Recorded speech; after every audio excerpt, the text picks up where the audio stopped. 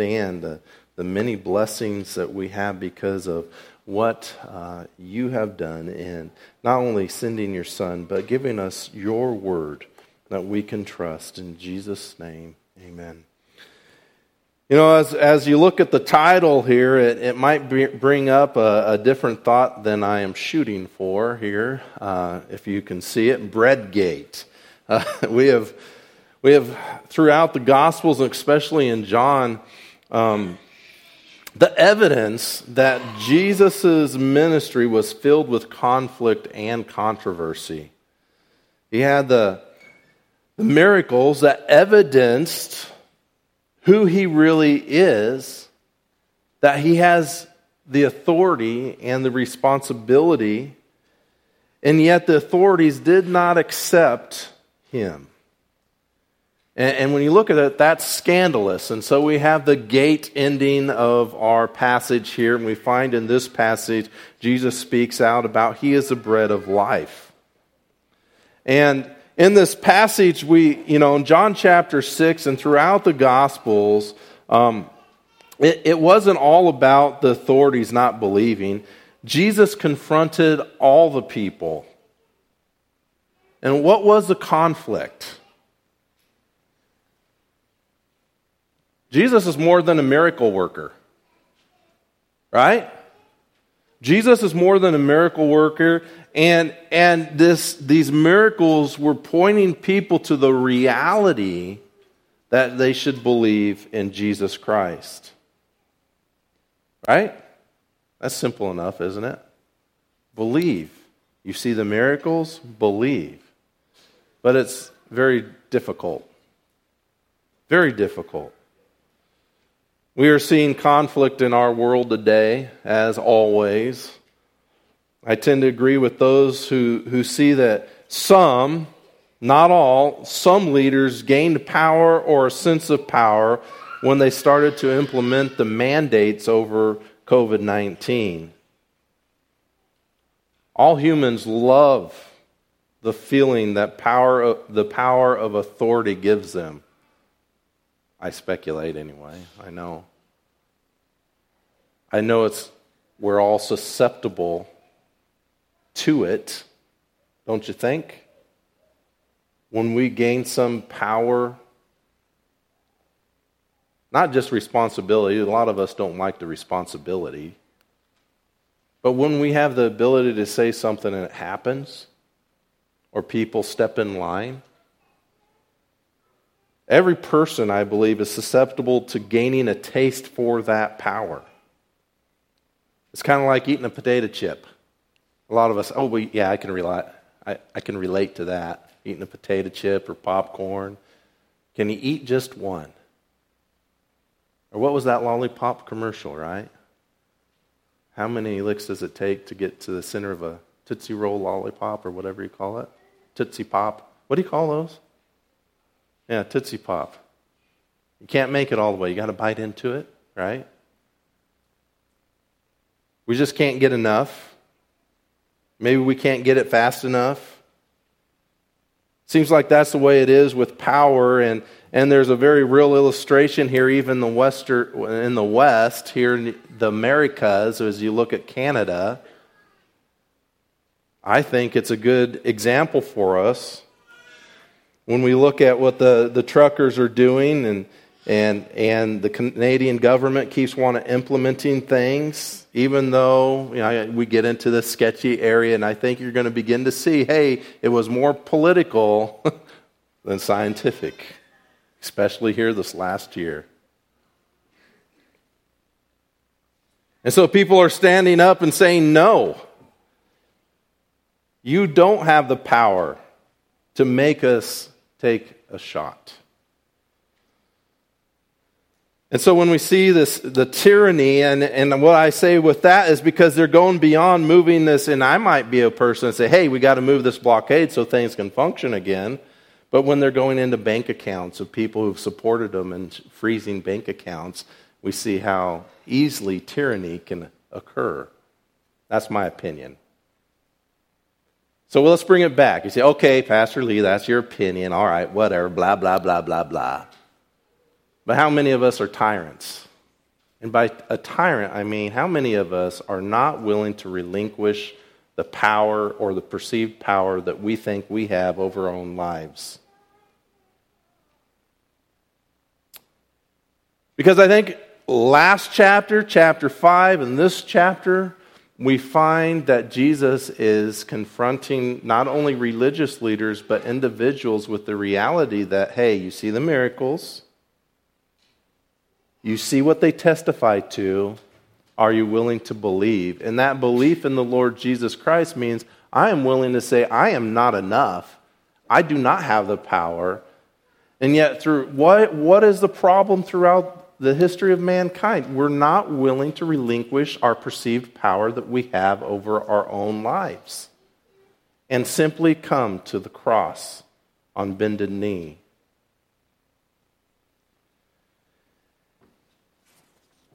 So, here in this passage, we find people who don't want to give up authority or power. Whether it's authority, of the religious leaders from a position that they have, or, again, individuals willing to give up what they believe they can do in their own life, trusting fully upon Jesus Christ. So we must, because of the one who has the power and authority, because he is the one that we need for life, we must relinquish that power. He is the one who will sustain us. And so today, as we scan over John 6, we need to grasp just how much we need Jesus, who is God's seal and the bread of life. So we will investigate and chew on how Jesus is God's representative and how Jesus is the bread of life. Both point to how the genuine believer in Jesus is continually sustained for eternity. Are you a genuine believer in Jesus? First, we need to chew on the fact that Jesus is God's certified representative, and the key verse for this thought is verse 27. And we are going to miss a lot of little wonderful and important truths in this passage, okay? So hang on with me just a little bit, because even though we miss those, we can grasp something very important as we go through this.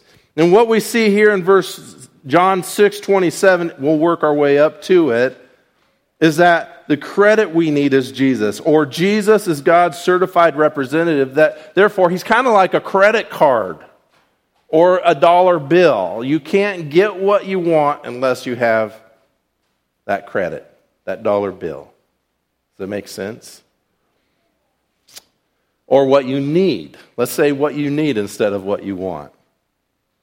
So let's go back and see, first and foremost, the reality that Jesus is God's Son. He is the Son of Man, as we looked at the last chapter. But we see all of this, the reality of the prophecies coming true in Jesus through, first and foremost, and as he goes on and as he marches towards the cross, his miraculous works and fulfillment of prophecy. But here we see his work is miraculous. And so we can ask ourselves a question as we look at this passage, or we should: why do we need to go to Jesus? And if I go to Jesus, how am I going to Jesus? Or why am I? Is it just so that he fulfills my immediate gratification? Or is it something more? Because when we look here in this passage in verse 1, after these things Jesus went away to the other side of the Sea of Galilee, or Tiberias, and a large crowd followed him because they saw the signs which he was performing on those who were sick. And so he goes to a mountain, and this is a passage where we find in the Gospel of John where he feeds the people. And so we could spend a lot of time here on this passage and this miraculous feat where Jesus feeds them. But I want you to ask just a question here, is why do the people follow him? Now, number one here in verse 2, well, he had the signs of his miraculous healing. If we were to jump down to verses 24 through 30, again, his miraculous signs. here in this immediate text, right? And we're not really going to touch base on verse 4, the importance of the time of the year when it happened, the Passover. But here we find that they need to buy bread in verse 5, and Jesus knew what he was going to do, but he was asking the disciples in verse 7, the 200 denarii, that's a lot of months of work to try to feed these people. In verse 8, we find that his disciples again are saying to him that and I don't know what they're thinking, maybe we can find more food. This lad here in verse 9 has 5 barley loaves and 2 fish, but what are they amongst so many people? In verse 10, Jesus said, have the people sit down, and we see a wonderful miracle take place where he fed them all. In verse 12, they were filled. When they were filled, he said to his disciples, gather up the leftover fragments so that nothing will be lost. So they gathered them up and filled 12 baskets.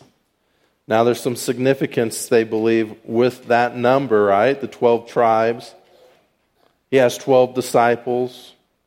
But with fragments from the 5 barley loaves, which were left over by those who had eaten. Therefore, when the people saw the sign, I think this is an important word in this passage, right? Verse 2. This verse, the sign of his miracle. We'll come back to that. Take notice when you see it again here in just a little bit.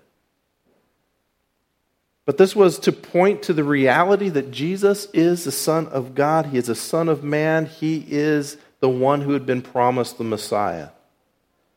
And so here we have his miraculous provision of food, of bread and fish. And there was left over many basketfuls. So Jesus perceiving, look at verse 15. Okay, verse 14, they saw the sign which he had performed. They said, this is truly the prophet who is to come into the world. Verse 15, so Jesus perceiving that they were intending to come and take him by force to make him king, withdrew again to the mountain by himself alone. So they're seeing, hey, this is a prophet that was foretold of. He is the one who's given us this food. We believe in him to some extent. See where we are. Sandy, would you click on the next slide or two? I'm a little behind. One more. Thank you. They see this miracle and they begin to follow him, but they still want to do it their way. Now, so Jesus goes away. We'll come back to this in just a minute. But Jesus goes away into the mountain. The disciples eventually go across the sea. And, later on we find that the people are surprised because Jesus does get across the sea. In verse 25, they're surprised. Now, John's account points very briefly to Jesus' miraculous power to walk on water in verses 17 through 20. And it also points to his miraculous sudden arrival, or their miraculous sudden arrival to the other side in verse 21. But we're not going to take time on that. But notice he has power and authority over creation, over nature, and time and distance. Right? He gets in the boat, boom! They were to the shore. All of these miracles point to that Jesus Christ is the one that we should believe and trust in and put our full hope in. And the question would be, do we believe in Jesus' claims? Now, they seem to believe. Now, what did they need? Notice here, as we move on, there's a spiritual need that Jesus is trying to point them to. And here in a little bit, you will see how this ties together with Jesus, our manna, the bread of life. But we'll get to that in a moment. So the thoughts here could go, the thoughts about Jesus, our manna, the bread of life could go here, but let's just wait on that for a minute. But they wanted physical food. So they get back over the sea, pardon me. They see that he's there. How did you get here? In verse 21 or 25. And Jesus begins to point out, hey, you want physical food, but what you need is spiritual food. It's a spiritual need.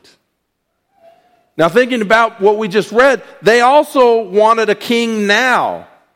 They believed Jesus was the prophet to come in verse 12 through 14. And remember the question for John the Baptist in John 1:21, are you the prophet Elijah? But here, it may be an allusion to either not just Elijah, but the one prophet in Deuteronomy 18:15 who is greater than Moses. In Deuteronomy 18:15 and verse 18, the Lord is not only saying, hey, I'm going to give them prophets for them to be able to hear my word, but there will be a prophet that will come. The Lord your God will raise up for you a prophet like me from among you, from your countrymen. You shall listen to him. And so they see him as a prophet, but also as a ruler. So they had a bigger picture, not only of him being one that would speak God's word, but who would rule and get rid of the oppressive Roman government. In verse 15, again here, it's miraculous that Jesus knew what they were going to do. He knew what they wanted. They wanted a king now. But not only that, let's jump down verse 26. Jesus answered them and said, so they found him on the other side of the sea, and they're like, Rabbi, when did you get here? And Jesus said, truly, truly, I say to you, seek me. You seek me not because you saw signs. There's that word again. They saw signs pointing to who he is. But because you ate of the loaves and were filled. Do not work for the food which perishes, but for the food which endures to eternal life, which the Son of Man will give to you, for on him the Father God has set his seal. Now that seal is where I get this first point, this first thought about him being God's certified representative. God set his seal on Jesus. Jesus is God's representative. We know that. We look at the Son of Man. We go back to chapter 1, and Jesus, we beheld him, right? The glory of the only begotten from the Father, full of grace and truth. But he became flesh. He added humanity. And the Son of Man is God incarnate, Jesus Christ. And they are to believe in the Son of Man because of the signs, and yet they still are looking for physical help. They wanted to be fed continuously, physically. And so Jesus confronts them in these verses, and we'll come back to it just a little bit, I hope. But in verse 28, therefore they said to him, what shall we do so that we may work the works of God? So it wasn't that they just wanted to, hey, have food. They're willing to work, unlike many today, maybe, right? But Jesus answered and said to them, this is the work of God, that you believe in him whom he has sent. And so when we look at this passage, Jesus is confronting the religious leaders. He's confronting these people with the reality that they can't get there on their own. The only credit they can get is through him. The only one they need is him. And the only way that they can find eternal life is him. Faith in Jesus is what he is addressing. Faith in him. He wants them to believe in him as the Son of God, the Son of Man. And we don't see the Son of God in this passage, but in chapter 5 we see this. But Jesus is fully God and fully man. We do see that he points to the reality that he is God the Son. Their need, therefore, is spiritual and it is eternal. And that's what he begins to address. And look at verses 55 and 56. We're jumping around. I encourage you to read through this passage this week. Look at all the wonderful truths that Jesus throws out there to them for them to see that they need him. Verse 55. When we get to this passage, it's going to be hard to understand, so we're going to spend a little bit of time in it coming up. But Jesus says, "For my flesh is true food, and my blood is true drink. He who eats my flesh and drinks my blood abides in me, and I in him." Very symbolic. It is not literal, other than the reality Jesus is the sacrifice, the Lamb of God. And he had to take on flesh, the Son of Man, in order to be the sacrifice. And only in him do they find salvation. But the people here, as we go back, so put that down for a little bit. Stop thinking about this very hard passage to think about, which really is simple. And go back and think about, what did they need? What were they seeking or why were they seeking or following Jesus? They wanted immediate needs filled. Maybe they wanted their eternal need filled, eternal life. But they were focused on the immediate. They were focused on the physical, not the spiritual. And fascinating, and we'll come back to the sign again, but there was more than enough sign to point out that Jesus is the Messiah. So they believed, but they wanted to do it their way. They wanted to make him king now. But as we look at this passage, Jesus is God's certified representative. That is, he is the credit, the seal, who has paid for our needs. And now the problem is, do we see what we truly need? That we need spiritual sustenance and eternal life. Do we look beyond the now? I struggle with it. Do you? Struggling with looking beyond the immediate. I mean, I can look down the road. I'm thinking, man, my parents are my grandparents' age, and I'm my parents' age, and am I in my midlife crisis? Wait a second, no.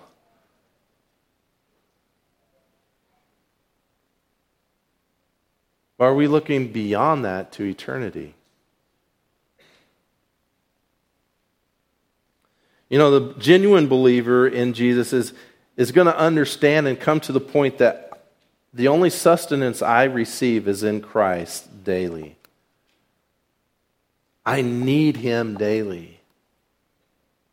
And if I look to him daily, I will have a better ability to grasp the big picture instead of the immediate picture.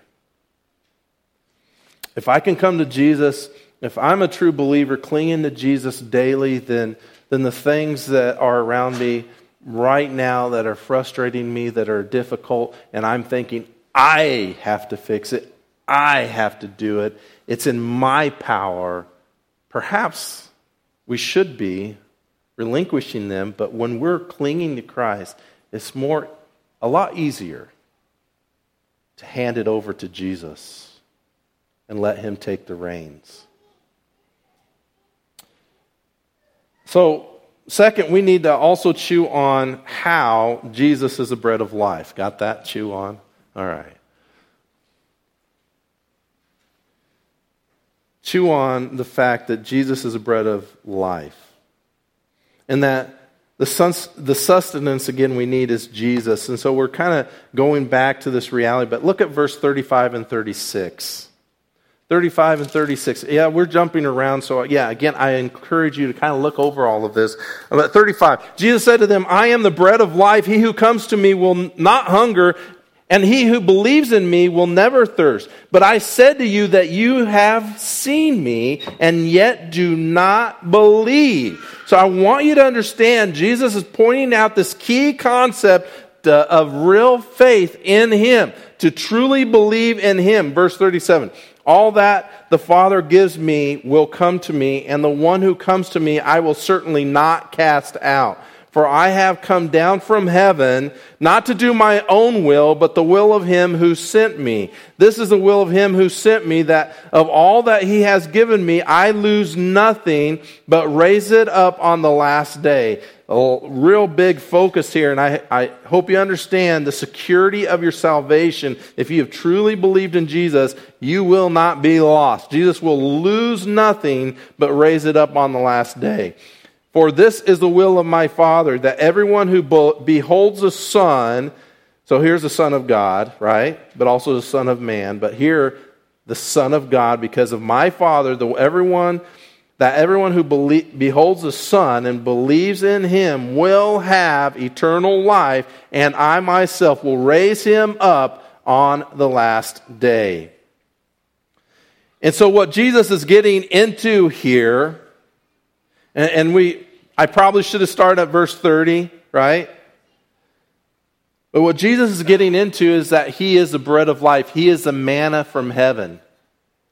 They go back to the Old Testament and they look at all these things and they're holding Moses. And remember last week when we talked about Jesus told them, hey, I'm not going to accuse you. The one you're holding on to, the law and Moses, he will accuse you. I don't have to do it.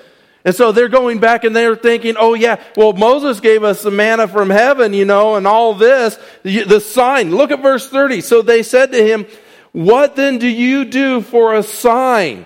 Wait a second, people. We've talked about signs several times, remember? They saw the sign, they wanted to make him king. The sign of his miracles, they saw this sign, they saw that sign, and they come back and Jesus is confronting them and saying, hey, you have to believe in me.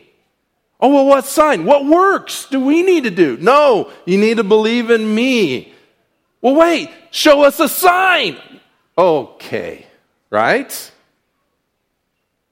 Right? Did you follow that? Okay, they see the sign, his miraculous signs, and we believe he's the king, he's the prophet, we believe in him, and yet they begin to talk to Jesus, and they want it their way, and Jesus say, no, you have to do it my way, the Father's way, you have to believe in me, and they say, okay, then give us a sign. You see that? Are we that way? Do we want it our way? Are we willing to relinquish our power? Our perceived power, sorry. And so this is why Jesus gets into all of this. Verse 31, our fathers ate the manna in the wilderness as it is written. He gave them bread out of heaven to eat. And this is why Jesus goes down, hey, here we are, bread gate. Okay? So that was a sign. You can give us a sign that you're the bread from heaven. Jesus is our manna. And so the one work Jesus is saying for them to believe in, or the one work they are to do, is to believe. Faith in Jesus is the key. Jesus is the true bread from heaven in verse 32. Jesus also is the bread of life. And we already read these verses, but again, 35 through 37, only those who the Father gives are Jesus. And I wonder why he said this, but I'll tell you what, it had to be frustrating. Absolutely frustrating. Now, some people are calving, and I'll tell you, it's really frustrating and hard to try to get a cow down the chute or down into the corrals and get her around the corner and into the chute so that you could get her head locked in and you can help her get through if she's having trouble calving, right? Maybe the calf's upside down or backwards, but then she doesn't see it. The gate is right there, and all she can do is turn around and look at you and try to run you over. Isn't that frustrating? That's what Jesus is dealing with. And so he just makes this simple statement. You know what? The ones that the Father gives me are mine, and I won't lose them. That's a real brief paraphrase. Some of these people will not believe, even if they have a 2x4 or a shovel, slap them across the face, and the chute is right there. The only way for help is right there. They won't see it. All of us are that way, but praise the Lord for the Holy Spirit and His conviction in our lives. And so we get into this whole discussion, but simply, folks, if you've believed in Jesus, praise the Lord and rest in that confidence. But ask yourselves, have I truly relinquished my perceived power to the only one who can save me? Okay. I know we're flying through this. The stubborn hearts of men and unbelief keeps them from Jesus. So only those who are awakened by God truly come to him. Verses 38 through 40, we see that those who believe are chosen by God and will not be lost, but have eternal life. And their response was still, they did not believe Jesus' statement about being manna from heaven in 41 through 46. Therefore, in 41, the Jews were grumbling about him because he said, I am the bread that came down out of heaven. And so Jesus hits them with something harder in verse 51, and we really don't have the time to go through this. The early church fathers, there might have been some that didn't see this the way they should have seen it, but this is figurative. It is grappling with the reality that Jesus had to add humanity. He is a sacrifice. It's pointing to the cross. It is not pointing to the reality of, or the thinking of the churches that promote and teach that when you take communion, it becomes the literal body and blood of Christ. No, that's not what it's teaching. If you look at it in context, what do you need to do? Believe. Believe in Jesus. And so Augustine of Hippo, one of the early church fathers, wrote in one of his writings, he says it means believe and you have eaten. For the Jews, it's pointing to the fact that, hey, you think you need, and he had just done this miracle for them, right? Now he's in a synagogue teaching again, and he's pointing to the reality that, hey, you guys are looking back to the Old Testament and all these signs, and you've seen this sign. You still haven't believed in me, even though you've seen these signs, and you're going back and you say, you want to see something like that? I am that. I am the manna from heaven. So believe. And unless you believe, unless you eat of me, you cannot be saved. You cannot have eternal life. And the blood, you get into that just a little bit. The blood, that would repulse them. And look at this. So when I say bread gate, here, what happens when Jesus says, unless you drink my blood? It's pointing to the cross. He is not being literal, but even in this, the Jews are saying, whoa, that is against the Mosaic law. You were not supposed to eat anything with this blood in it. That was the life blood. All the way back to Genesis, but in the law, they had to take special precautions, especially in their sacrifices, that there wasn't any blood remaining in the meat that they consumed. That was against the law. But Jesus is pointing to them to the reality. In short here, John 6, it does not directly speak to the Eucharist, that is the Lord's Supper, to communion. It does expose the true meaning of the Lord's Supper as clearly as any passage in Scripture, that it points to the fact that Jesus is our sacrifice. He is the one who saves, and what he did on the cross was essential. Okay? In verse 57, the pronoun me replaces my flesh and my blood, pointing to all of Jesus, and replaces the Eucharistic picture. Look at verse 57. As the living Father sent me, and I live because of the Father, so he who eats me, he also will live because of me.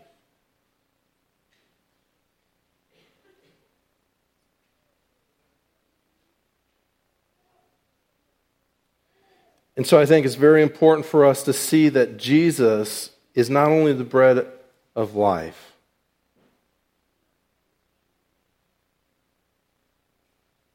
but he is everything. Look at verse 58. This is the bread which came down out of heaven, not as the fathers ate and died.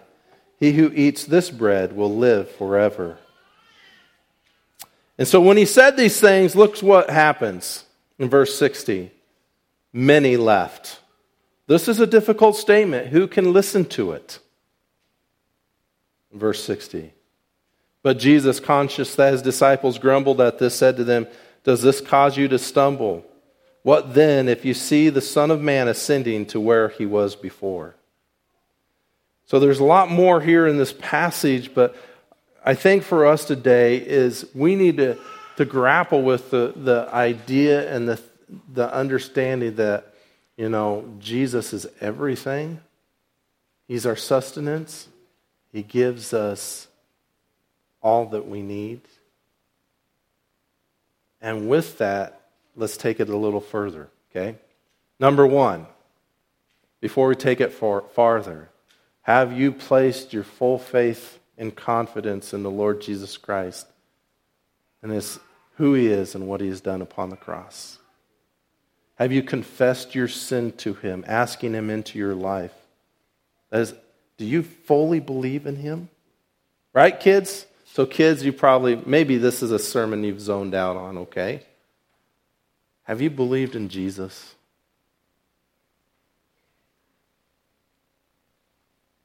He's the only way for eternal life. So second, taking it farther. For those of us, this is old news. I believe, yes, Jesus is the bread of life. Do we cling to Him or feast on Him daily? That is, do we go to Him for everything? Is He where we get our sustenance for life? Now we have eternal life, we have forgiveness of sins. But I just want to challenge you to understand that unless you're willing to relinquish all your perceived power to Him and cling to Him, you're still struggling with the reality that Jesus is the bread of life.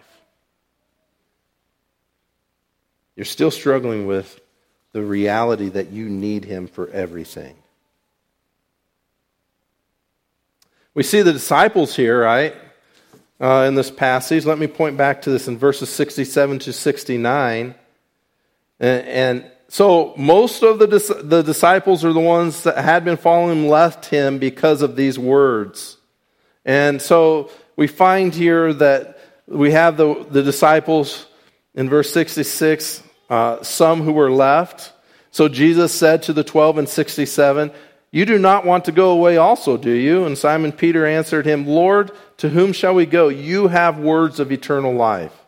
We have believed and have come to know that You are the Holy One of God." And that's why I say to you, have you come to that understanding? And yes, it's a battle, up and down in my life, a spiritual growth and maturity, and then struggle and spiritual growth and maturity. But in all of this, remind yourself, I need Jesus, and I'm going to go back to Him. Whether you're in that valley or if you're on that high, come to the idea and the reality, I need Jesus and I'm willing to give Him my life. I'm willing to give up all this perceived control that I have. And so was there controversy in this passage? Well, most of them left Him, right? And so who is Jesus to you?